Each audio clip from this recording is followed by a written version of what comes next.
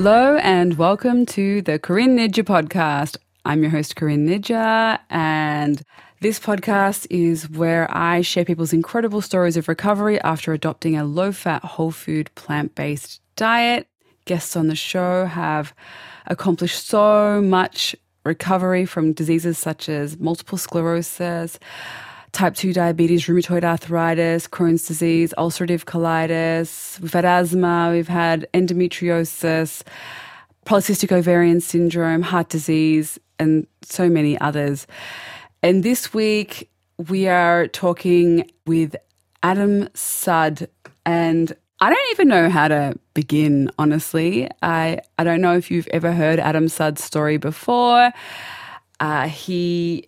Or if you follow him on social media already, but you should. So you can definitely go follow him on Plant Based Addict at Facebook and Instagram.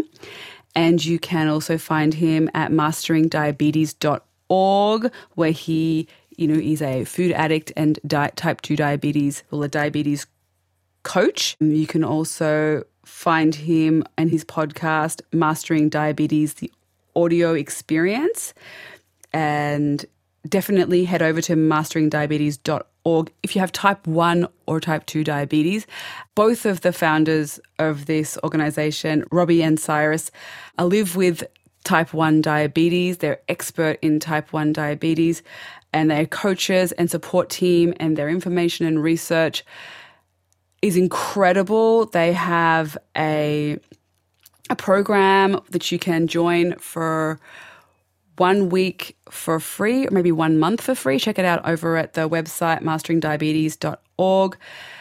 These guys are doing incredible work helping people overcome food addiction, chronic disease, type 1 and type 2 diabetes. Now, obviously, type 1 diabetes is a lifetime thing, but they help people to manage this in a way that makes, living with type 1 diabetes so much more enjoyable and manageable than ever before with the standard low carb, higher fat diets that we've been taught to accept and embrace throughout history.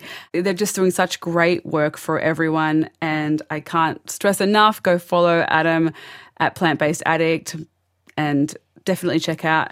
Robbie from Mastering Diabetes has a Mindful Diabetic Robbie on social media. You can find him as well if you're living with type 1 or type 2 diabetes, because he's living with type 1 diabetes, so he is a great person to follow. Or if you have a family member, hit them, share this episode with them, because we talk about type 1 and type 2 diabetes in this episode, because Adam himself had type 2 diabetes. So definitely check them out, follow them on social media, get your motivation and inspiration from them on your own journey, on your own health journey. Adam's story covers so much. I was just a well of tears a lot throughout this episode, because, there was Adam's story covers, substance abuse, food addiction, just his own journey with becoming 350-pound man who's addicted to drugs and food, and how he moved through that, how he journeyed through that. And I think that what we talk about, there's just so much. I'm recording this introduction just after we just finished talking just now, and there's just so much. So please, if you're on a run and it's not long enough, listen to it again tomorrow, or go for a longer run, or go for a longer drive, or, ride your bike around work extra few times if you're if you've got the time to do that, because this episode, at the end of the episode, and Adam's, normally we do top 3 tips, but Adam just did top 1 tip. And his top 1 tip is, there is just so much to take away, but I wanted to write down, just mention one quote now that I really, really loved. And that was in talking about change and healthy living and self-improvement and building your self-love and transforming your health and mind, body, and soul from the inside out, it can seem so insurmountable, the giant mountain before you. You know, I know in 2004 or 2002 when I was, over 100 kilos and I was just had so many issues, multiple sclerosis, fibromyalgia. I was in so much pain. I was taking constant daily packets of painkillers and just to get through the day. And I was constipated and I was tired and all of those things. And I was itchy with candida and struggling with depression and anxiety and just laying in bed and every day just wishing that the day would just hurry up and end so I could just get my life over and done with as fast as possible, because it was such a horrific chore to me to exist in that body that I had back in 2002. And when someone told me, you could feel great, I feel great, you can feel like me and Adam do now, all you have to do is change your whole life.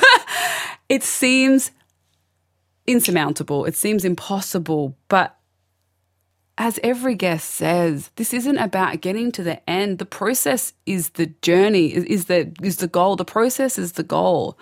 It doesn't mean that tomorrow you're going to be 100 pounds lighter and you're going to have no chronic disease. Like, it's going to happen. Just enjoy the process.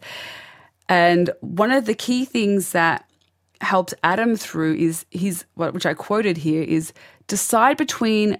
The choice is every moment, every meal, every choice, every action that we take. If it's not going for that walk or not doing the yoga class or eating that junk food that's in front of you, the choice is between what you want now and what you want most. So if what you want most is that incredibly vital body, to reverse your chronic disease, to feel joyful, to wake up wanting to experience the day. If what you want most is that, to be with your loved ones, to have them not worrying about you, to have them feeling happy for you, and to have yourself excited to spend time with them and enjoy your families and your friends and your careers and your lives. If what you want most is that, that's the choice. The choice is what you want most, not what you want now. What you want now is the chocolate bar, the candy. You want it, it's right there. You want to have it. But make it the decision to choose what you want most. I loved that. It was such a great way of looking at it, rather than deciding on the immediacy. Delay that gratification until you obtain what you want the most. And every single guest on our show has done that. And now that's not the easiest. That's not where it stops. It stops never, really. It stops never. You're never going to have this end, because the goalposts keep moving the better that you feel. It's going to keep moving, because you're just going to add more joy. As Adam says in this podcast, the more joy you add, you crowd out the discomfort, you crowd out the disease, you crowd out the suffering, the unhappiness, you crowd out the junk food, you crowd out the dairy, the meat. You don't avoid them. You just add in the happiness and the things that bring you joy and play around with it until there's no space for the things that are negative in your life and that cause you ill health. Just slowly, baby steps. Every single guest has done the same thing. We have fallen off, picked up, fallen off, picked up, and just kept moving forward, making progress and enjoying the process along the way, making it playful and joyful. So I'm so excited to share this with you. Obviously, you know where to find this episode, you can listen to it on Spotify, Stitcher app, Apple Podcasts. Share it with your family and friends. I'm sure that there is someone whose family member is living with and struggling with drug addiction, food addiction, type 2 diabetes, heart disease, all of those things. Adam's story is for those people. Your sharing helps Adam's story, to reach those people. And it's a gift to those people. And Adam is taking the time out to share his story with me and all of you listening. So please share it as widely as you can. Tell his story to your family and friends over dinner. Share a plant-based potluck and tell Adam's story there. with your community. Join my Plant-Based and Thriving group for more stories like his. Help us all build a community of people who are wanting to reverse chronic disease, lose excess weight, and fall in love with ourselves, It's so lovely to fall in love with yourself. And it's a lifelong love affair that will take you amazing places and absolutely transform your life. So I can't wait. Let's just get started. Welcome, Adam, to the show. Wow, welcome, Adam, to the show. Oh, thank you. My pleasure. I'm excited. Oh, me too. So let's just get straight into it and tell us your story. Okay. Well, I'm a Texan, and my family has been in Texas for a long time. I'm also a Jew, so I grew up with two cultures who are not really prided on the health of their diet, right? So burgers and barbecue, bagels and blintzes, that whole deal.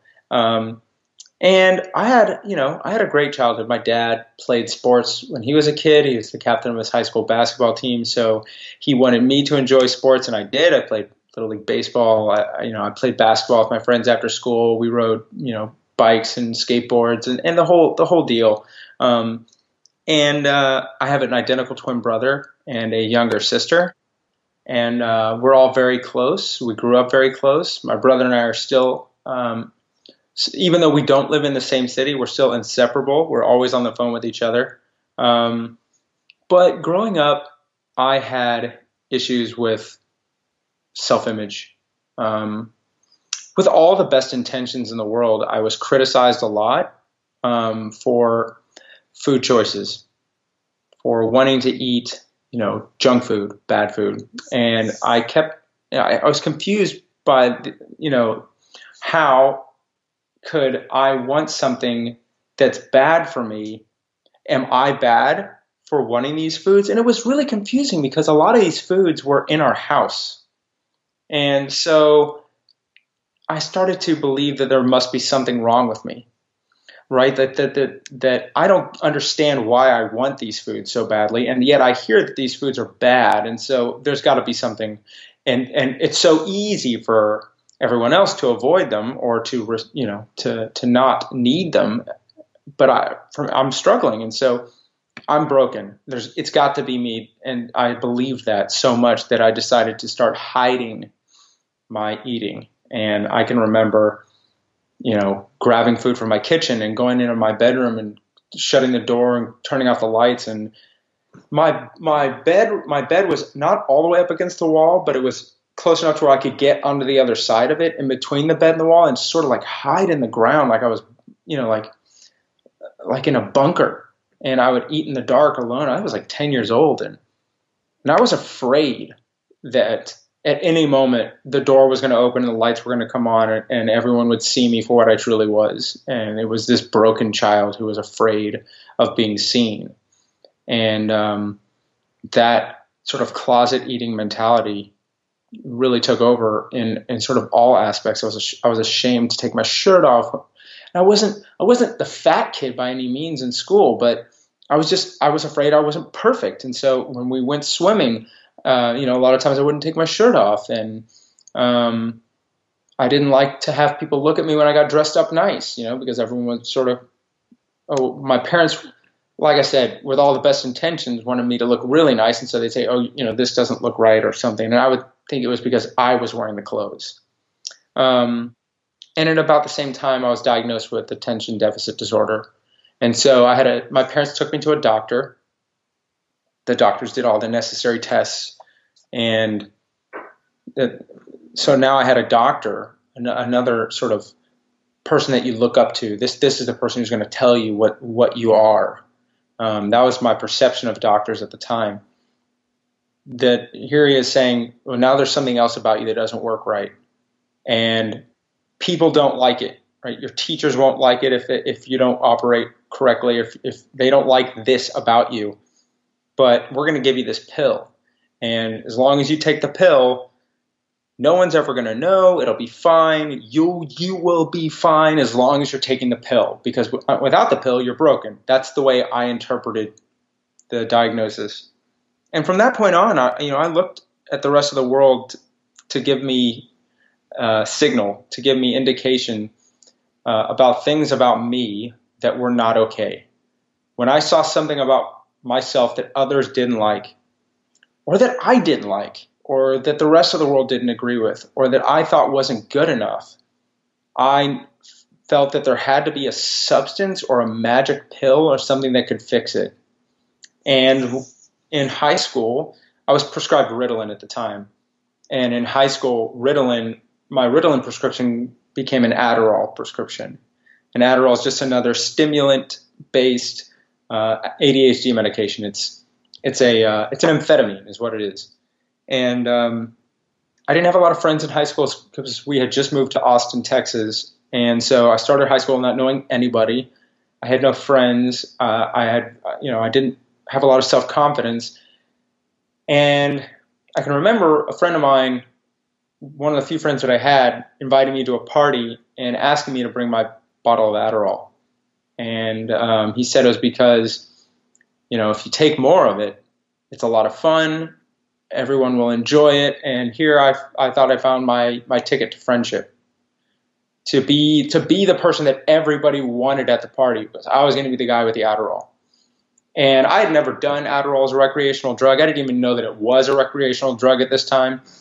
But that night, when I did use it as a recreational drug, it takes about 15 minutes. I think it took about 15 minutes for where I could start to feel it. But man, boom. I felt so good. I felt so powerful and strong. And I was hooked, because it wasn't I was hooked to the drug so much as I was hooked to what it was doing for me, right? That feeling that I was superhuman and I had loads of energy and I could talk to anybody without worry, and I found everything to be interesting. I could talk to anybody about anything, and I didn't have to sleep, and I wasn't hungry, and I had like I mentioned before, I wasn't the fat kid, but I had a little extra weight, and now here's the solution to that problem. And my dad is very much a type A personality, and I certainly wasn't by any stretch of the imagination at that time. And so my dad and I, my work ethic or lack thereof rubbed my dad the wrong way. So we used to get into arguments about my study habits. Well, believe me, when I'm on Adderall, I have no problem with study habits. So that issue's resolved.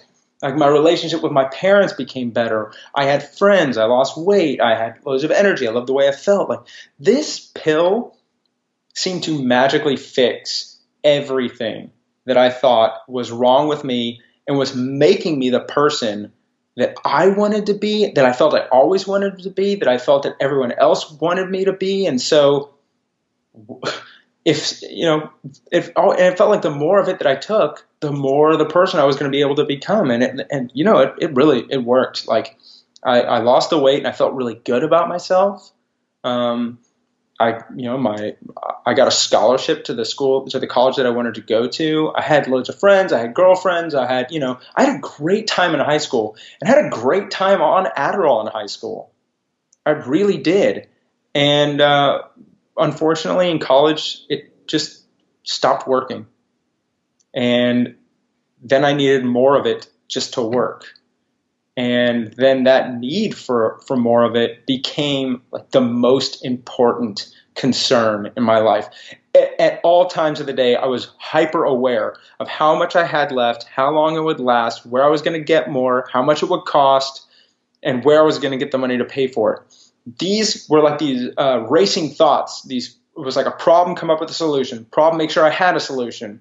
It was at all times of the day. This was what was the most important thing. I had to know the answer to all of those things at all times. And it became so overwhelming. And that need for more, not just in regards to my tolerance, but just in regards to needing it for me, just kept growing and growing and growing to where I would lie to my doctor and say, my bag got stolen from school and my prescription was in my bag and now I'm out. And, you know, that's illegal. And to the point where I dropped out of college.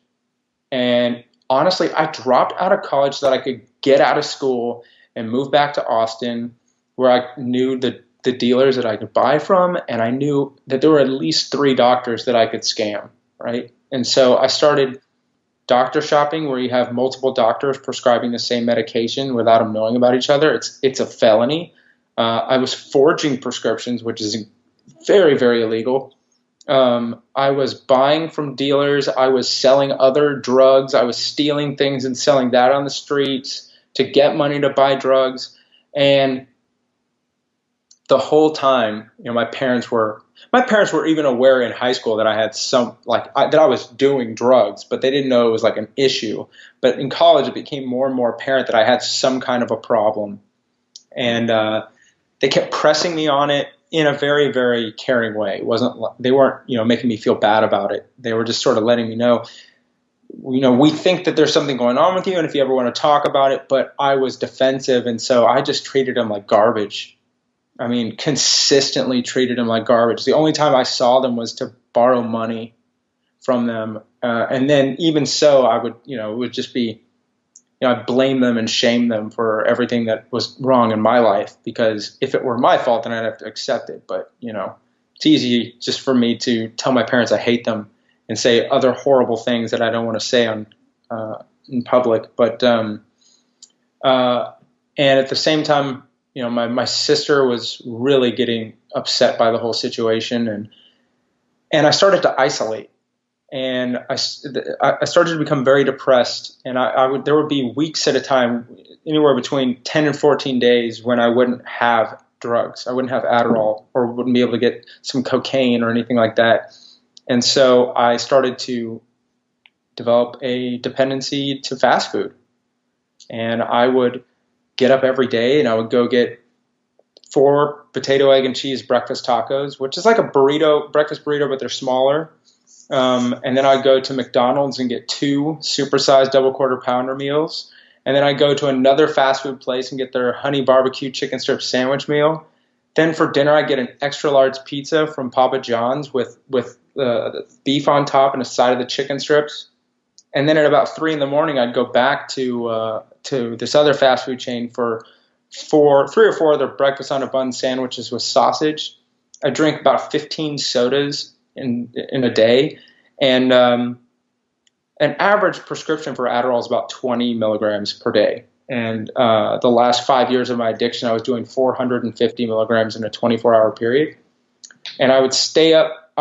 This would force me to stay up, obviously, all night long, but I would do it for 6 days straight without sleep.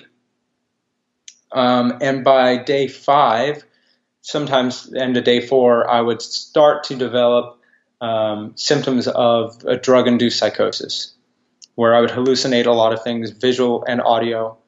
I think they call them like micro naps, where like you're awake and then all of a sudden you're not, and you dream something, but you think you're awake. And you do something, like you actually act out. Like, I mean, I had friends that said that I would be sitting next to them and they'd look at me, and then I turn around and start pushing them out of my room, and I had no idea what they were talking about. The next thing I know is I'm standing there like, dude, what is wrong with you? And I just fell asleep, and I was just fighting them in my sleep. And it just kept getting really, really bad. And at about that time, my dad, who has been involved with Whole Foods Market since the very beginning of the company, came to me and said, Adam, you know, Whole Foods Market has just partnered with this man named Rip Esselstyn. And he's the founder of Engine 2, and he wrote the Engine 2 diet, and his dad is Dr. Caldwell Esselstyn.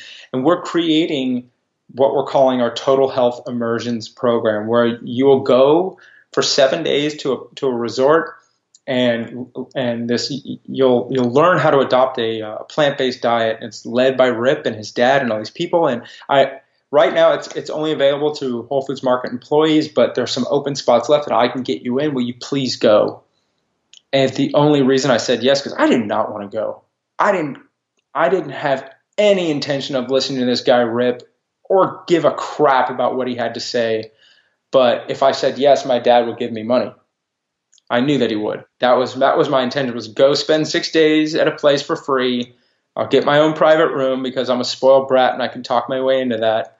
And just deal with it for 7 days, and then I can come out and say, I'm really working hard at this. Can you support me for a few more months while I try and live this lifestyle? But I didn't give a crap, and I went to the immersion, and believe me, I brought drugs. I was high when I showed up.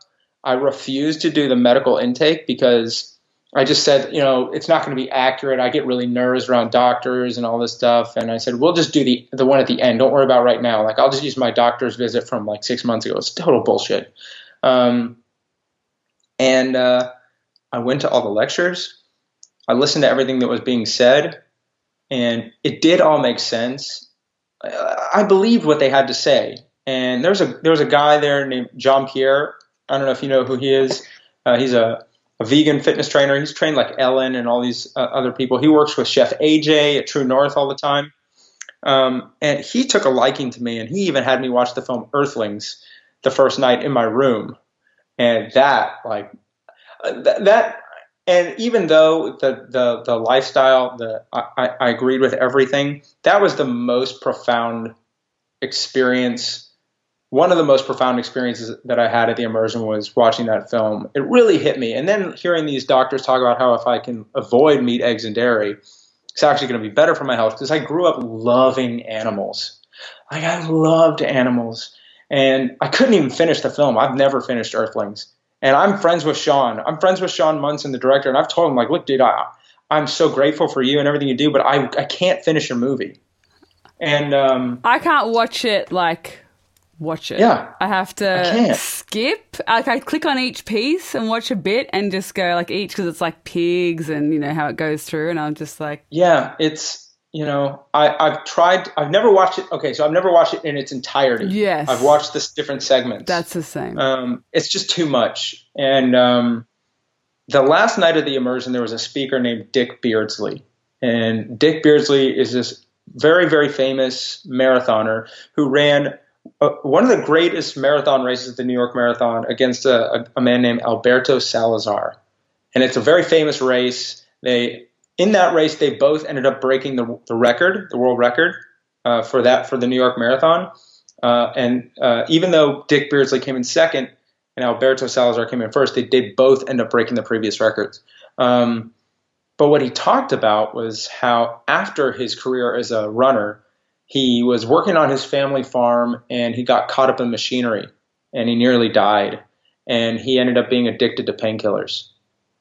And he talked about himself himself as an addict and how he moved through the world and how he treated people and the way that he, interacted with everything in his life, and how drugs had just overtaken and consumed him to the point to where, he was almost dead. And he became, engaged in a lot of criminal activity. And I was so struck by this story because it was essentially the person he was talking about was me. And I thought to myself, if you're ever going to have an opportunity to talk to somebody, to go up to someone and say, I'm struggling with drug use and I'm really scared and I don't know what to do, and know that they won't judge you for it, it's right now. When he's finished with his talk, go find a moment and just say it. Because I'd never said it out loud before.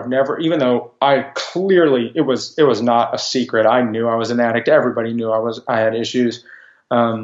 I couldn't say it out loud because then my ears would hear it and it would be real.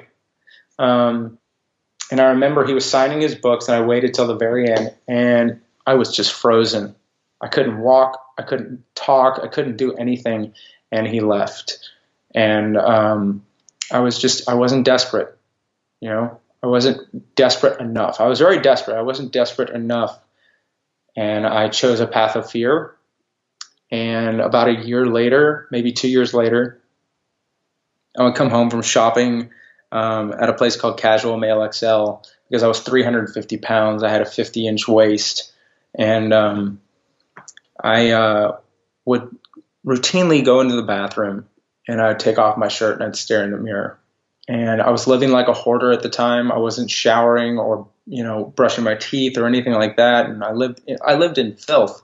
And I'd stare at myself, and I'd see all these rashes that were developing under the folds of my skin, and I'd see all the stretch marks. And I'd see this person in the mirror in front of me that I didn't even recognize. I was always very diaphoretic from the drug use, so my face was always red and I was sweating a lot, and I smelled really toxic.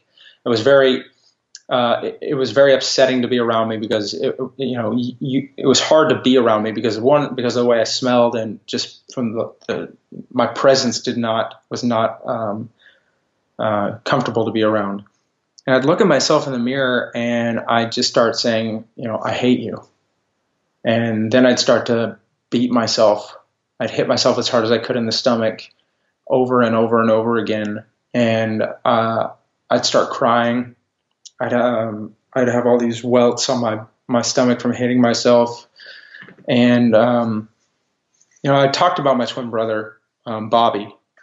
And, he and I have, we've literally shared our entire lives together since even before being born. And, I called him a few times before this and said, Bobby, I'm having a really hard time, and I'm really depressed. I wasn't working. I was probably a month from being homeless at the time. And I said, I want you to know something, that no matter how bad things get, I'll never commit suicide, because I know that I couldn't live my life without you, and I don't want you to live your life without me. But on August 21st of 2012, I was 30 years old. I'd already been struggling with the fact that I had erectile dysfunction, and sitting up in my apartment on my couch, and I just, I said to myself, you know what? Nothing's ever going to get any better, and better spare yourself, your family, all this trouble that you're causing. And I attempted suicide by drug overdose.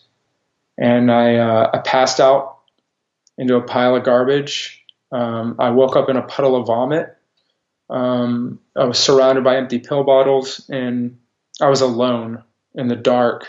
And, I consider it a miracle that I'm alive. And I had a very clear realization that if I didn't take a moment to be brutally honest with myself and say, if you don't radically change the way that you live your life, your brother and your sister, your mom and your dad are going to they're going to spend the rest of their lives asking themselves why I needed to eat and drug myself to death. And they're going to think that it's because there was something they should have or could have done, but they didn't. And they're always going to wonder, was it their fault? And they don't deserve it. And, I could just take one chance and pick up the phone and call my parents and just say, I need help. I don't have to admit to anything, but just do this for them. And then maybe I'll figure out a way to do it for myself. But right now, it's not about me. I pick up the phone. I called my dad. He answered. And he believed me, I'd given them every reason not to ever answer the phone. And I just said, I need help. I didn't tell him that I had overdosed or attempted suicide. But all he said was, Adam, that's all your mother and I want to do for you. And there wasn't any judgment. There wasn't any of this. We've been trying for years to get you to accept that you have a problem. None of that. And then they asked me to pack some clothes and go to their house, and we could figure this out together, figure out what we were going to do. And 2 weeks later, they came with me to Arizona as I checked myself into rehab. And It was that was a hard thing to do, to check into rehab. I was really, really scared. And the way it works is you check in and you give all your stuff, like your phone and your wallet and everything, to this person at the front desk, and then a nurse comes out. And I think where I went, there was this long hallway, and I could see the door to what is the detox area. And you're going to spend a minimum of 24 hours there while they do all these assessments. And she walks in, and they come up and they get you. And then no one else is allowed beyond this point. And I got to walk this long hallway to this door that I know once I go through that door, that's it. And I turn around and I wave my parents goodbye. My mom is crying, and my dad is hugging my mom. And then the first 24 hours are really uncomfortable because I'm afraid, I'm scared. Then they do a lot of medical tests, biometric testing, psych evaluations. They strip search you. They search your belongings. I already, like I mentioned before, I've always had issues with myself, my physical self. I've had self-image issues. And I remember that day I had to stand in a room naked with nurses and doctors. Well, for the purpose of that was for them to look me over and see what was wrong with me. And I just remember wanting it to end and being so humiliated. And I know there's a reason for it. I know there's a purpose behind it. They want to know if you're safe. They want to know if you're on anything. They want to know if you have any infections or anything medically that you're not aware of, because addicts or people who struggle with addiction, I don't like to define myself by what I struggle with. We live high-risk behaviors when we're using. And within, I think it was about 48 or 72 hours in, I got a call to go back and visit the doctor. And I sit down, and I was diagnosed that day with type 2 diabetes, high blood pressure, high cholesterol. I already knew about the erectile dysfunction, bipolar disorder, anxiety disorder, suicidal depression, sleep disorder, and attention deficit disorder. I was put on a cabinet worth of medication, and I was really, really devastated because at the engine to immersion, I learned that these diagnoses were my fault.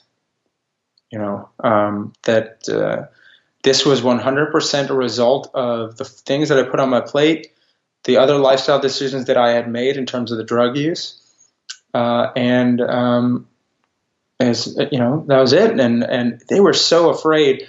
My blood pressure was so high; it was like 200 and something over 100 and something. I don't remember the exact number. But I remember them being so afraid I was going to have a heart attack that I had to have my blood pressure and heart rate monitored every single day, morning and night, while I was there for the 37 days. They didn't do it twice a day after the first week, but every single day I had to have my blood pressure and heart rate monitored. My resting heart rate was 120 something. And the doctors, they were so fearful for my chronic health conditions that I became very aware that getting sober was not going to be enough. That if all I did was get sober, I'd be dead in 5 years. And I walked out of the doctor's office and I went back to the dorm room. As I picked up the phone, I called my dad and told him I'm leaving. And remember, I hadn't even been there 3 or 4 days at this time. And he said, what do you mean? What do you mean you're leaving? I said, look, I just left the doctor's office and they told me that, I have diabetes, I have heart disease, I have all these other things that I don't know about. And, I thought all I had to do was get sober. I had to get off the drugs. And now I got to deal with all this nonsense and I can't do it. I can't deal with it. And what I was really saying was I was afraid. And the way that he talked to me on this phone call, he'd never spoken to me like this before in a way that made me know that he was on my side. He said, Adam, let's just say, all right, let's just say that the doctor's right. I'm not saying that he is, but let's just talk about this. Like, okay, so let's say that you do have diabetes and you do have heart disease. Okay, well, didn't you learn that this is all reversible, right? Didn't you learn at the engine to immersion that this is something that you can change and you can take control of? And what he said to me next, I'll never forget. He said, Adam, if there's something about your life that you don't like and you can change it, it's not a problem. And in that moment, he helped me realize that because I'm the problem, I get to be the solution. And in that moment, he stopped being my adversary and he became my ally. And I decided that then and there that that's what I was going to do. The way I was going to get sober was by reversing disease. Because in order to do that, I was not going to use drugs, but I wasn't going to focus on the drugs, right? I was going to focus on what I put on my plate and how that was going to empower and be the backbone of my recovery, because that was measurable. Depression for me was not daily measurable. Addiction is not something I can measure every single day. Like I couldn't prick my finger and say, oh, I'm a 98 on the addiction scale today. Great, it's going down. Couldn't do that. I couldn't do that with depression. I couldn't do that with my bipolar. I couldn't do any of those things, but I could do that with my weight, with my blood glucose, and with my blood pressure. These were trackable things. I could see the impact of my lifestyle choices, and that mattered to me. In rehab, I did not have control over what I put on my plate. And I could be angry about it or I could deal with it. And so I took that as an opportunity to try to accept some of the issues that they said I had. I did not fully do that. They wanted me to accept that, I was this angry, entitled, arrogant, spoiled person. And that's how I was approaching life. And that way of approaching life as an emotional person was killing me. And I just kept hearing, I'm the problem. And the emotional intelligence that I had at the time was stunted from the drug use. I was like a 15-year-old in a 30-year-old's body. But when I checked out of rehab, I moved into a sober living facility. And it was there that I was going to take control of what I ate. And I remember, it being difficult. I would get up every single day pissed. Because I was faced with this problem where for breakfast I always had oatmeal. And I go to the cabinet and I open it up. And here in front of me was two options. Oatmeal, which I enjoyed. It wasn't an issue. Like, I liked oatmeal. Oatmeal and Fruity Pebbles. And I 100% know the consequences of choosing Fruity Pebbles, and I know the consequences of choosing oatmeal. I know that if I choose the Fruity Pebbles, which was my favorite cereal of all time, that it will continue to fuel my diseases and it will kill me. I also know that if I choose the oatmeal, it's going to help reverse the chronic diseases that I have. Why in the world in that moment did I want the Fruity Pebbles? Because I did. I would get angry that I was choosing the oats and not the Fruity Pebbles. Why was this simply not a matter of intellect and will? Right? Why could I not know what to do, want to do it, and then that's it? End of story. What was going on? What was the mechanism that was creating this problem of knowing what to do to be happy and healthy and yet not wanting to do it? And then I read The Pleasure Trap by Doug Lisle. And it really I remember even just watching the TED Talk on YouTube. And after those 17 minutes, so much shame was lifted from me because I realized that there actually is a biological mechanism at play that was compelling me to want the Fruity Pebbles, because there's so much concentrated calories per bite that it releases a dopamine response in the brain that is so outside the bounds of normal human experience. And pleasure is our body's way of knowing that we've done something that's biologically beneficial. So this pleasure response was saying, this is the better choice, biologically speaking. My body believes it's the right thing to do. And so it compels me to continue to choose this over the oatmeal. What it helped me understand was that the reason why I wanted the Fruity Pebbles instead of the oatmeal wasn't because I was broken. It's because my body was doing exactly what it was supposed to do. That I had lived in an environment of these, toxic, super concentrated foods that have far too many calories per bite than our natural evolution, than the environment that we've evolved from, that my body just didn't understand what was going on. And it's going to say, anytime we experience more pleasure here than there, go here every time. There's not good enough, go here every time. Even when there is the healthier option. And all this shame was washed away because I realized that if I were to just be comfortable being uncomfortable and choose the oats long enough, eventually my dopamine receptors would reset and it wouldn't be a chore. And if I could be comfortable being comfortable long enough, eventually I would wake up and I would look forward to the oatmeal. I was going to be the person to do that. And I know a lot of people say, all right, define your why. What's your why, right? Okay, yeah, you could say it's a why, but a why can be a bad thing, right? People could say that the reason I did it was because I was sick. Well, I'm going to tell you right now that the reason why I decided to be comfortable being uncomfortable every single day had nothing to do with my diabetes, nothing to do with my obesity, nothing to do with my drug addiction or my suicide attempt. I hated every one of those things. And I had always hated my way into incredibly destructive lifestyle behaviors. For me, it was, what did I love enough to be willing to be comfortable being uncomfortable so that I could experience those things more completely? I don't think hate or fear is a catalyst for long-term change. It can be a great motivator for the short term, but love is the greatest catalyst for long-term change. Those things showed me, those diagnoses, the diseases, all that, they showed me what it was that I was afraid of losing and that I loved most in my life. And for me, it was, I wanted to be able to be with my family and just be with them.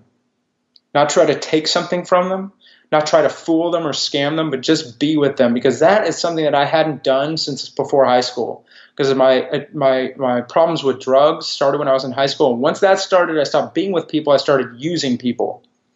And I wanted to be the most authentic version of myself so that I could be the type of person that I know I could be for them and for me. And in order to do that, I had to change the way I lived. And so it wasn't about removing negativity, but more so bringing in positivity. For me, I don't believe I ever removed anything negative from my life. I believed I brought in more and more positive over the course of time, that there was just no room left for the negative aspects of my life. It wasn't avoiding these things. It was just embracing these things. So not avoiding negative, but embracing positive. And when I was tested, my blood glucose was tested in rehab. It was fasting blood glucose was 390.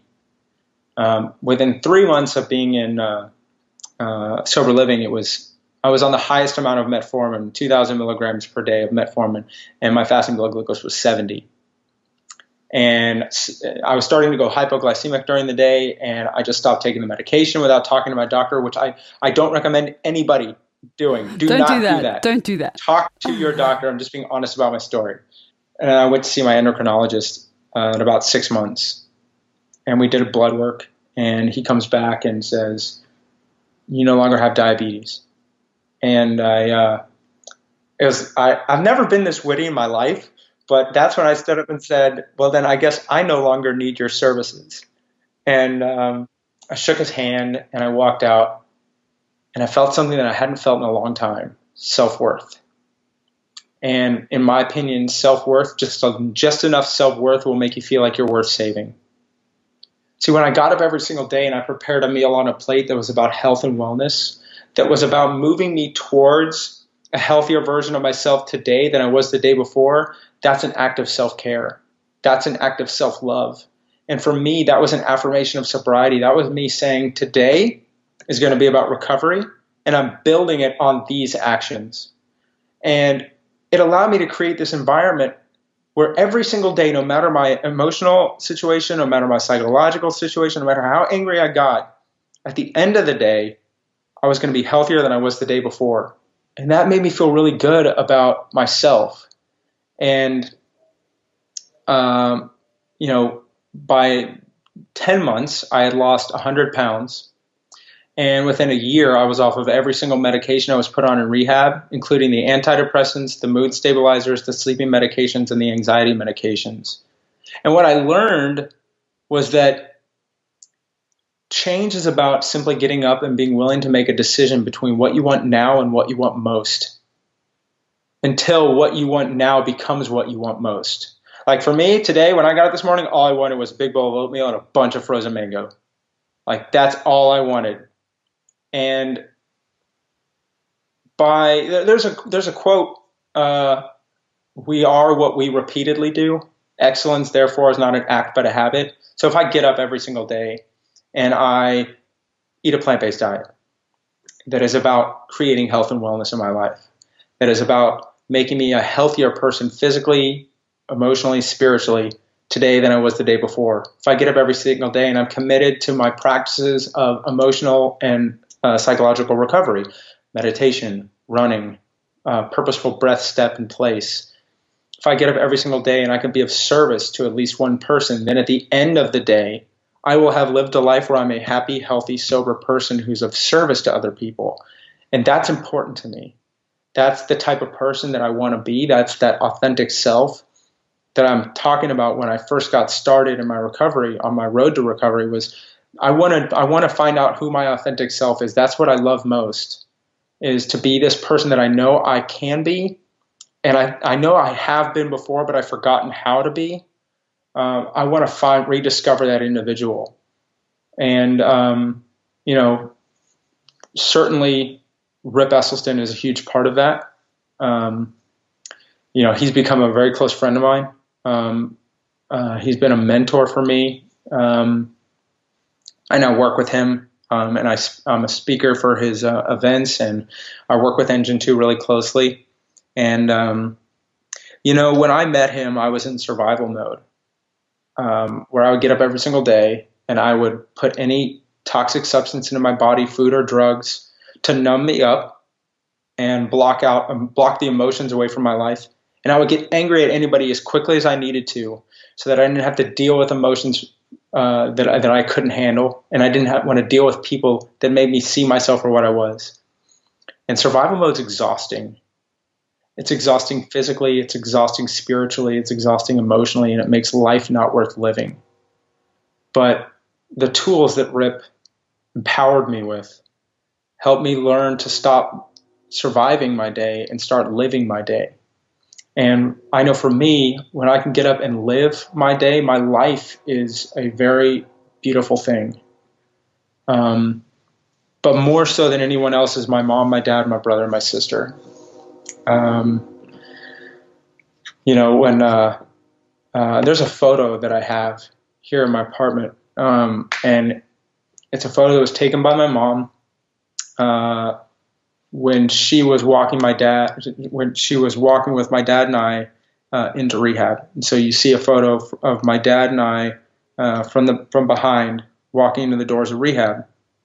And then next to it, there's a photo of my dad and I running the race in Austin 3 years later, because they have literally walked this entire path with me. They're my best friends. I work with my dad, and they never stopped believing in me, even when I had stopped believing in myself. And my brother and my sister, who hadn't talked to me in about a year, when I got my I didn't do the 12-step thing, but I think it's important for when any individual who is recovering from any kind of substance abuse or whatever, when they reach a significant milestone like 1 year of recovery, that they go to any kind of gathering just to be an example that it's possible to those who are just getting started. So I went to one of the AA meetings that I had gone to before to get my 1 year sober chip, and my sister came. And she was... Yeah, you're killing me. I'm crying. And she was sitting in the front row when I got my chip. And my brother in 2016 weighed 280 pounds and was type 2 diabetic. And, I had gotten out of rehab in 2013. And so by 2016, I had already had 4 years of sobriety and completely reversed all the diseases and everything. And I asked him, I said, Bobby, are you happy with the way that you move through the world? And are you happy with your, with yourself, not who you are as a person, but how you feel? And he said, no. And I said, well, can I give you a gift? And I want you to know right now that this has nothing to do with who you are as a person and only about behavior. And I want you to know that because it's because of who you are and because I love who you are so much that I want to do this for you. Will you just move in with me for a few months and live my lifestyle? This isn't a permanent thing. If you want to give up and quit and go home after a few months, that's fine. But let's just see what happens. I mean, I'm confident that you'll reverse your diabetes and lose weight, but it's not about that.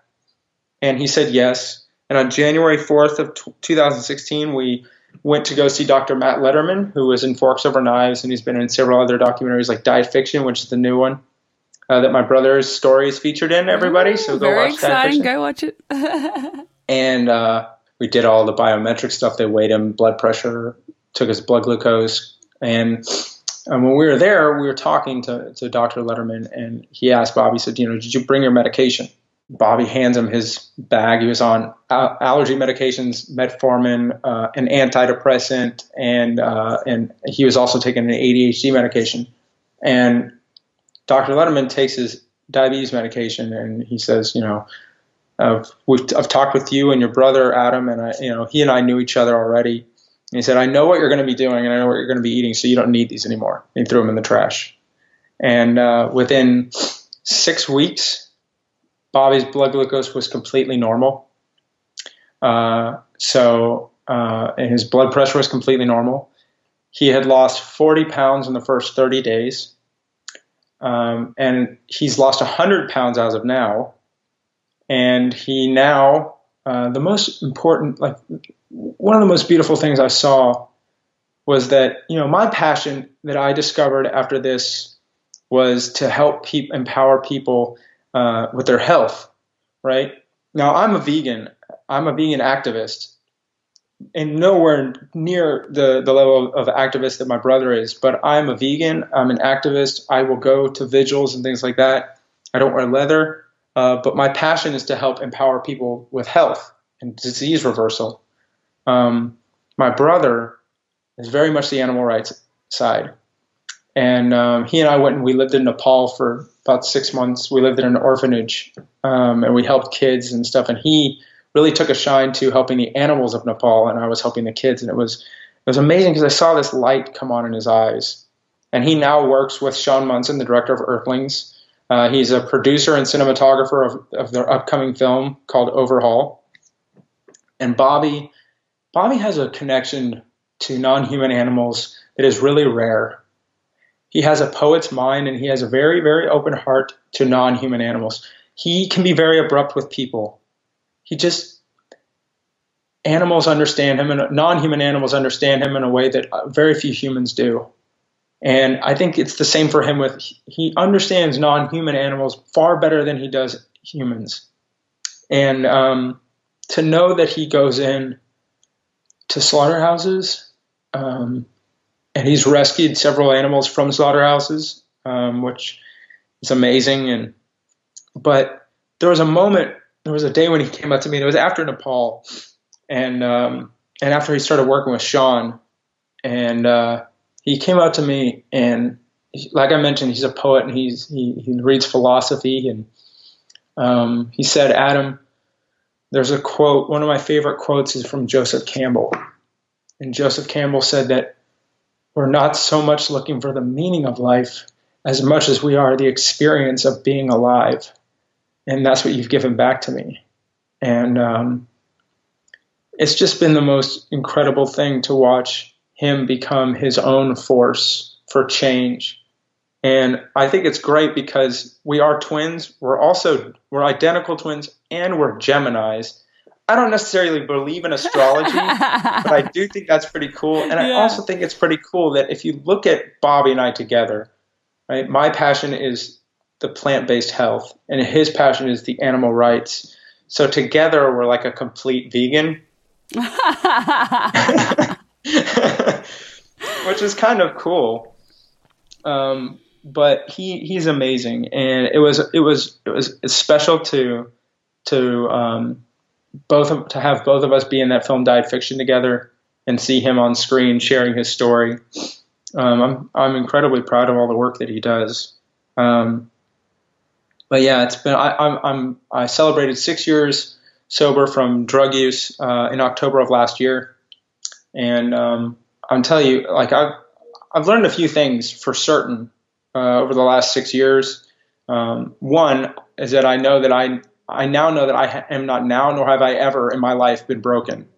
There's never been anything wrong with who I am. That the environment that I was living in was sick, and as a result, it was making me sick. But who I am as a person has never been a problem. The reason why I had diabetes, the reason why I was addicted to drugs, the reason why I ever wanted to end my life was because that's exactly what's supposed to happen. When you consume 5 to 10,000 calories of fast food a day, when you consume 450 milligrams of Adderall consistently, and when you consistently hide from your feelings and your true self, and you lock yourself away from life, you will not want to live. There's never been anything wrong with who I am. My body was doing exactly what it was supposed to, given the way I chose to approach life. Like, I'm not broken. I never have been. I also know that I've only had 2 problems, that I didn't know how to live as a healthy emotional or physical person. Everything else was a symptom of those 2 things. And once I accepted that I didn't know any other way to live, I was finally able to break open and say, all right, I'm done. I'm going to listen to anybody who's willing to help me. And I'll listen to what you have to say. We'll try it. If it works and I find joy in it, I'll keep it. If it works but I don't find joy in it, I'm probably going to try something else. And if it doesn't work, I'll try something else. But I'm just going to keep listening to what everybody and anybody who wants to help me has to say. Once I stopped trying to be right all the time and certain all the time, I was able to learn more about myself than I ever have in my entire life. The other thing that I know for certain now is that the simplest change on your fork can make the most profound change of your life. I know it did for me, and I know it can for anybody. And it's not just about what the simplest change on your fork. Any change done consistently over the course of time will make profound change in your life, good or bad. But I know that this worked for me, and I know it can for anybody else, because I can tell you guys, I am not that special. I am not the X factor. I am not the reason why this diet worked. The fact that I was willing to do it day in and day out, even when it was difficult, is why it worked. It's the food. It's the environment. There's a great quote by Dan Buettner, who wrote The Blue Zones. And he says, if you want to be successful with your health, with happiness, and with food, make it easy to do the right thing. Create personal environments that are filled with healthy and healing options. That's what this lifestyle does. If you create an environment for yourself where your only options to put into your body are low-fat, whole food, plant-based options, it doesn't matter what happens in terms of your emotional or psychological situation. If I was upset and I wanted to emotionally eat, fine. Go ahead. I'm going to emotionally eat sweet potatoes all day. Guess what? It's still going to reverse my diseases. I'm still going to be healthier as a result of it until I develop more healthier ways of dealing with my emotions. But in the short term, that environment's only going to create positive change. That's so powerful. And everybody, I don't want to say everybody, because there are parts of the world where they don't have the option of creating a personal environment for positive change through food. There are such unfortunates out there, but a lot of people have the opportunity to fill their environment with food that creates positive change on a daily basis. Adam, I'm speechless. I don't know what to say if you're listening. I think you feel the same way. There's just one thing I wanted to talk to you about. Well, there's many. I could keep talking to you all day, but my husband said my last episode, which is the second last, was too long. He's the editor. He's just like, come on, Corinne. Cool. But what I wanted to ask you about, because you've said so much, and your story is so harrowing and transformative, and I was right there with you. It was just so emotional, and listening to what you've been through and how far you've come, and to see you now glowing and vital and passionate and enthusiastic, and to hear, that you were, that man that was looking in the mirror, punching yourself and hitting yourself and saying that you hate yourself, which just is heartbreaking. And as a mother, I think about my boys doing that, and it just breaks my heart. And I know that there's people listening, and I myself have looked in the mirror and said those exact things in a different way, different circumstances, but very similar. I'm broken. I think there'll be people who are listening who have been in that mirror, at least, even if haven't been in the exact same circumstances and said those same things. But what I wanted to, because you talked about all the diseases that you've reversed: heart disease, type 2 diabetes, Sure. high cholesterol, high blood pressure, all of those things. One thing that I wanted to touch on, because we haven't much. We've had one episode on a woman who had Julie Corinne, who had bipolar. Yeah. And I just wanted to ask you, when you made all of these changes, how have they impacted upon your diagnosis of bipolar? So I don't take bipolar medication anymore because it was determined that my bipolar situation was drug induced. So anytime you're on a certain amount of stimulants or any kind of drug that you're using, it creates chemical imbalance that can manifest symptoms that are similar to a lot of different, psychological diagnoses. Mine was a huge pendulum swing in terms of mood. And so at the 6-month mark, it was just clear that I was not the same person emotionally who was diagnosed as bipolar 6 months prior. And I went in and talked to my doctor because I was on a medication that has some very serious side effects, one of which can be fatal. And I said, you know what? I don't know if it's the medication. It might be, but I just don't think I'm the same person that I was when I was diagnosed.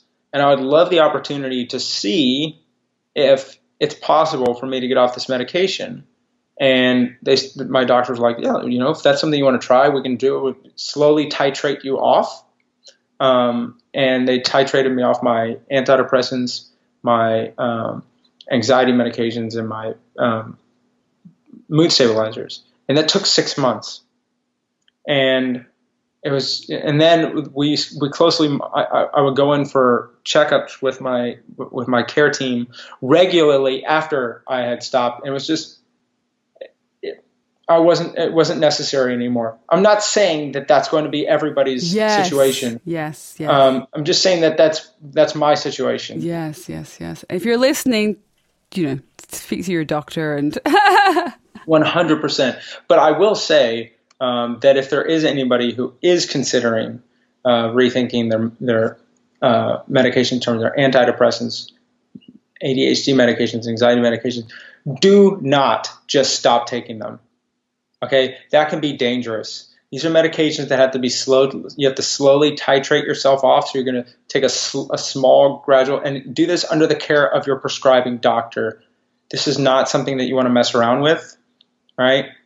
And just because you're in a situation now, I know it seems like, well, if I can't change it in a month, it's never going to change. That's just not the way things work in terms of your metabolic and emotional health, right? Allow for yourself the time to adopt a new way of living and a new way of approaching life that gives you the opportunity to move through the world in a different way and say, all right, maybe it's time I reassess my medical needs, my pharmaceutical needs, but don't get caught up in this. If it doesn't happen by now, it's never going to happen. It's just not the way things work. Things, unfortunately, we're a pill popping culture. And if things don't work immediately, then we have this idea that they'll never work. And that's just not the way. Be patient with yourself. And do not think less of yourself if you can't get off of them. Yes, that's a great advice. And I'm glad that you mentioned that, because I just wanted to hear your story about that, because I think the people listening might want to know. But yes, definitely go see your doctor. Do it slow. Forgive yourself. And some people are on medication for bipolar for forever. Yeah, they are. Yeah, 100%. And that's okay. And you're okay. It's fine. You're not broken. Yeah. It's fine. You're not broken. There's nothing wrong with who you are, right? There are situations that come up in life. I mean, if I were to define myself by what I struggled with, I'd always believe I were broken, right? So anybody here who is dealing with bipolar disorder or depression, do not say you are depressed or that you are bipolar. You struggle with bipolar disorder.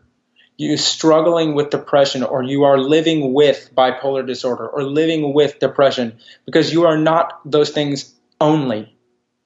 Those things make up the minority of what you are, right? You are so much more than what you are dealing with and what you are living with. And don't allow those diagnoses to become your identity, or they will always overpower your emotion. Beautifully said. Beautifully said. So, Adam, you touched on that we've been in the diet fiction and some documentaries. So where can people find more from you? What documentaries are you in? Books? Who are you working with? Where can they go get support from you, or how can they reach you and follow you on social media? All those places. Sure. So on social media, I'm Plant-Based Addict on Instagram and on Facebook.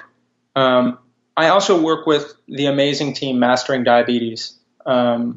We are a program led by Dr. Cyrus Kambata and Robbie Barbero, who you can see on Instagram. Robbie is Mindful Diabetic Robbie. They are both type 1 diabetics who live a very high carbohydrate, low fat lifestyle. And our whole mission as a company, we're a virtual coaching program, is to help 1 million people reverse insulin resistance, which is the causation of type 2 diabetes and prediabetes, and also affects quality of life for those living with type 1 or type 1.5 diabetes. Insulin resistance is defined by, so a lot of people think that, I don't want to take up too much time, but a lot of people think that diabetes is a problem of carbohydrate, right? That you eat too much sugar and you have diabetes, and that's just not the issue. It's a dietary fat problem. And we help people understand what's the true causation of insulin resistance, and we help people reverse insulin resistance through the use of low-fat, whole food, plant-based nutrition. We've had 3,000 people go through our program. We have thousands of testimonials, and we're publishing them every single week. Look us up at masteringdiabetes.org. Check us out on Instagram at Mastering Diabetes. Listen to our podcast, the Mastering Diabetes Audio Experience. I'm so excited. And look us up on YouTube. We host a summit that's coming up in February. So if you go to masteringdiabetes.org, you can sign up for the 2019 summit. You can listen to it free for 1 week. We have Dr. Neil Barnard. We have Dr. Sherzai, Dean and Aisha Sherzai, who wrote the Alzheimer's solution. They are my favorites. Everybody is in this. Everybody is in this. I mean, we had Garth Davis, Michelle McMacken. It's 35 of the top experts in the world talking about everything that is connected to insulin resistance. So cancer, heart disease, diabetes, Alzheimer's, all of these are fueled by insulin resistance. So it's free for the first week. Check it out. Go to masteringdiabetes.org and listen to it. Definitely. I'm a diabetes and food addiction coach for Mastering Diabetes, and it's been the greatest pleasure to work with them, because these guys are not just my coworkers. They are and have been my closest friends for years. And so it's awesome. That is so good. So that is great. Everyone go to Plant-Based Addict on social media, masteringdiabetes.org for everything. Go join the summit, week for free. Mindful Diabetic Robbie, is that right? That's right. Yep, that's Robbie Barbero. He's one of the founders. Yeah. Awesome. Mastering Diabetes audio experience for your podcast. Yep. Super exciting. And that's available on, I'm guessing, Spotify, and iTunes, Apple Podcasts, iTunes, Stitcher app, all those places. That. Yeah. And get some support from Adam as well, as a food addict and diabetes coach, which is awesome. Yeah, our program's really affordable. It's like $350 for the entire year. So see, yeah, it's great. Brilliant. That is great. So everyone head over there. And I'm really excited, especially when you mentioned type 1 diabetes. And I know we don't have time. Yeah. I'm so sorry to bring it up. It's okay. It's a big topic. But I think I have, I know at least one person who has type 1 diabetes, and people think that it's only that a low-fat, whole food, plant-based diet is only helpful for those people with type 2 diabetes and not type 1. It's the best diet for a type 1 diabetic, 100%. So Cyrus Kambata, our founder, and both Robbie and Cyrus consume 400 to 600 grams of carbohydrate per day. They're only injecting about 25 to 35 units of insulin total per day, which is equivalent to the amount of insulin that their pancreas would produce. So they're in they're in like sort of a homeostasis with the way their body would naturally operate. Cyrus has an A1C of a non-diabetic as a type 1 diabetic. And Robbie's A1C is, I think his right now is 5.7, but it's typically between 5.7 and 6.4, which is unreal for a type 1 diabetic. And we help people who are type 1 diabetics achieve the same results. We have them eating far more carbohydrate than they've ever considered eating in their life. They lower their dietary fat intake, and their insulin use plummets because it's not the carbohydrate, it's the fat. The fat stored in the muscle cells interferes with insulin's ability to do its job. That's what insulin resistance is. You remove the excess fat stores from within the muscle cells in the liver, and you become insulin sensitive. Your insulin can do its job. So come learn from us. That was great. Thank you. Thank you so much, because I know that people are listening and that's just the information that they need. So thank you so much. So if you wanted to give, like, honestly, I think you could give 50 million tips to us, because you've been through so much. Like, it's such a, like, with the addiction, the drug addiction and the food addiction and the ill health, you know, you've reversed type 2 diabetes, heart disease, cholesterol, blood pressure. You've gone off all these medications for so many different conditions. You know, you've overcome, you know, drug addiction, substance use, food addiction. There's so much in this episode, so I hate to have just 3, but let's just give just 3. 3 biggest tips for anyone listening. Obviously, go check him out. Follow him everywhere. Adam Sud is amazing. Check him out. But what would be your 3 biggest tips? Okay, so I'm going to give one tip because I think this is the most important one. Okay. Right. I think that the reason why a lot of people become very overwhelmed in the beginning is that they try to believe that they're changing the rest of their life. Like, so for me, I remember in the beginning thinking, there's no way I can try to be plant-based for the rest of my life. I can't even see a month down the road. I remember I was 37 days sober at the time. There's no way I can do this. I never told myself that I would do it for the rest of my life. I said, here's what I'm going to do. I'm going to focus on what I can plan for. I'm going to focus on the next 7 days. I'm going to plan it out. I'm going to see what works and I find joy in doing, I'm going to keep. What doesn't work, or what I don't find joy in doing, I'm going to find something else. I'm going to reassess and I'm going to go another 7 days. See, if you're trying to plan for the rest of your life, you can't conceptualize it. You can't plan for it, and it's overwhelming. But I can see 7 days. I can plan for it. I can measure it. And it allows me to focus on behavior rather than results, right? If I focus on the behaviors that create the positive change, and I fall in love with those behaviors to the point where I find joy in owning my health and well-being through putting foods on my plate that create health, through moving my body purposefully, and through practices of meditation. If I find joy in those behaviors and I fall in love with them, every result I ever want in life will happen in the time that's right for me. It's less important to focus on the finish line than it is moving forward. If I'm running a race, I never have to see the finish line in order to get there. All I have to do is see the road in front of me, move my body at a pace that's comfortable, and I will get to any finish line I'm running towards. It's irrelevant to worry about the results. It is very important to fall in love with the behaviors. The rest of your life is a commitment that you cannot plan for. 7 days is an experiment that you can plan. My entire recovery has been nothing more than a series of 7-day experiments that started 6 years ago. If I could give anybody advice, I would say don't define yourself as plant-based. Don't define yourself as a vegan. Who cares, right? Who cares if I go out and say, I'm vegan, I'm vegan, I'm vegan, I'm vegan, I'm vegan? It doesn't matter. What matters is the impact that my actions and behaviors have.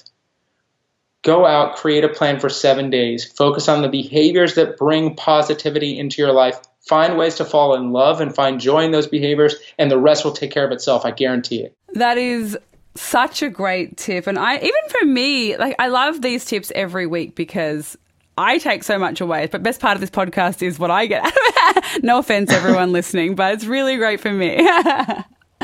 But it was really, I think that 7-day focus it's so doable and manageable. And I think, like you say, everyone gets so overwhelmed by the This is for life. I'm never going to eat meat again. What? I'm never going to eat. They get overwhelmed with the scale and the blood glucose and the results, right? And the thing is, if you're doing this about, like I said before, if you're doing this about things in your life that you don't like, right? If it's about removing things in your life that you don't like, I'm here to tell you, I guarantee you, that life will always figure out something for you to not like about yourself. And you'll always find something that you don't like, and then you're going to say, this diet is not working. I'm never going to be the weight that I want to be. I'm never going to be as fit as I want to be. This diet doesn't work, and you're going to get resentful, and you're going to quit. If you're doing it about things in your life that you love, doing it because you love yourself, when you get up one day and you start to move in a way that you haven't moved before or haven't done in a long time, you start to see the world in a way that you haven't seen it before or haven't in a long time, and you start to connect to a part of yourself that you haven't felt in a long time, you're going to say, wow, this is possible because of the changes I've made. And then you're going to fall in love with the behaviors, and the results are going to be irrelevant. They're going to happen, but you're going to love so much the person that you're becoming. It's great to love the person that you want to become, but it's far more important to love the person that's going to get you there. That's really that's it right there. That is it right there. Love the person that you are right now. It's something that I think everyone struggles with, especially when you're not in love with the person you are right now, and you haven't been. Like, we're conditioned everywhere not to be in love with the person we are right now, so we can buy everything that people say we need to fall in love with the person we are right now. So it's no one's at fault for that, but that journey, like you say, when you build those little steps where you talked about it earlier, when you get that little bit of self-worth, it tells you that you're worth saving, you know, and that every little piece helps give you the strength and the love and add that joy in that propels you forward, even if that propelling, it might not be fast for a while, you know, it might just be arduous for a bit, but the more you add in each day, that, like you say, that healthier choice every day, just a bit healthier, you know, whatever that looks like for you. Each day it builds a momentum that keeps you moving forward, and that's it. And increases that self-love along the way. Yeah, it's not important to get there fast. It's just important to move forward, right? There is no fast pace. There is no slow pace. There's your pace. That's it. You're racing no one. It's so true. It's so true. It's so true. I could talk to you for 100 years, but I have to let you go. Okay. It was so nice chatting with you. Thank you so much for coming on the show. Yeah, thank you. My pleasure. Everyone, check out everything that Adam's done. What documentaries can they see you in and find you and your brother in? Diet Fiction. It's out on iTunes and Amazon and like 30 other platforms right now, but it's really, really good. I can't wait. I don't think that's one I haven't seen, so I'll be putting that on my list of long weekend viewing while my husband's away. Fantastic. So Michał Sawierski, who directed Food Choices, directed this film. Thank you so much again. You're very welcome. My pleasure. It was just great to have you. Thank you, Adam, for coming on the show. Thank you all so much for listening. Adam's story just had me speechless, which is hard to do. But one of the things I really loved was, well, there were so many things. Don't get me wrong. Like I really loved his focus on the next 7 days, plan for the next 7 days.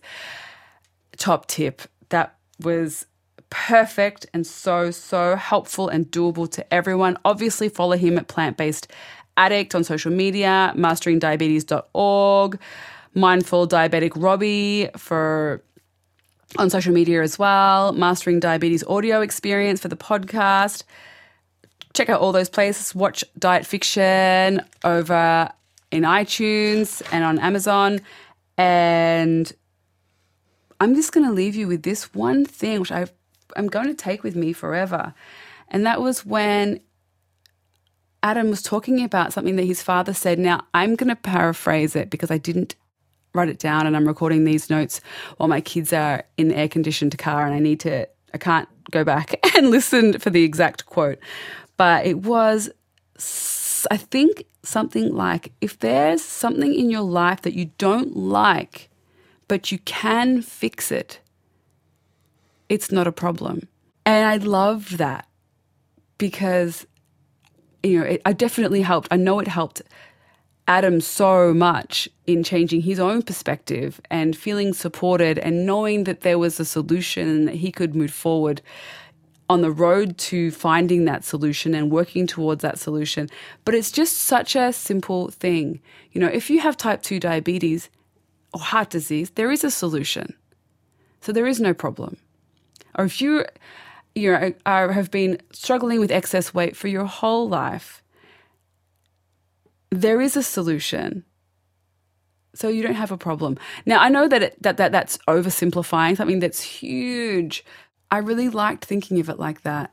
I mean, if you can fix it, all we need is to find the people, the team, the communities.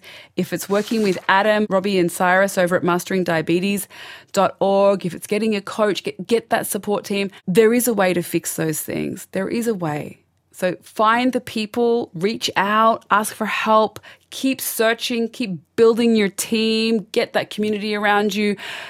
Find it in your area, find it online, find those people, create them yourself. If there's no groups in your area, create those groups yourself. Just be brave, start a Facebook group, put it out into your local area, say, I'm doing this. Do you want to come join me? Or, you know, in your family, say, I'm doing this. Do you want to come along for the ride? Do it for 7 days, like Adam said. It's so great. You'll never regret it. Get the support. If you feel like that you've got something that you don't like, but you've now heard that there is a way to fix it, then there is no problem. Just take this one step in front of the other until you solve it, until the problem vanishes. Like most of my problems, Adam's problems, guests on our shows. Obviously, problems are always going to arise in your life, but be resourceful, be resilient, be brave, take those steps. Low-fat, whole food, plant-based diet, bit of exercise, bit of mindfulness, bit of meditation, lots of water, you know, some good rest, some good friends, some love. It's amazing the problems that those simple things can solve. Have a great week. I'll see you next week. Bye.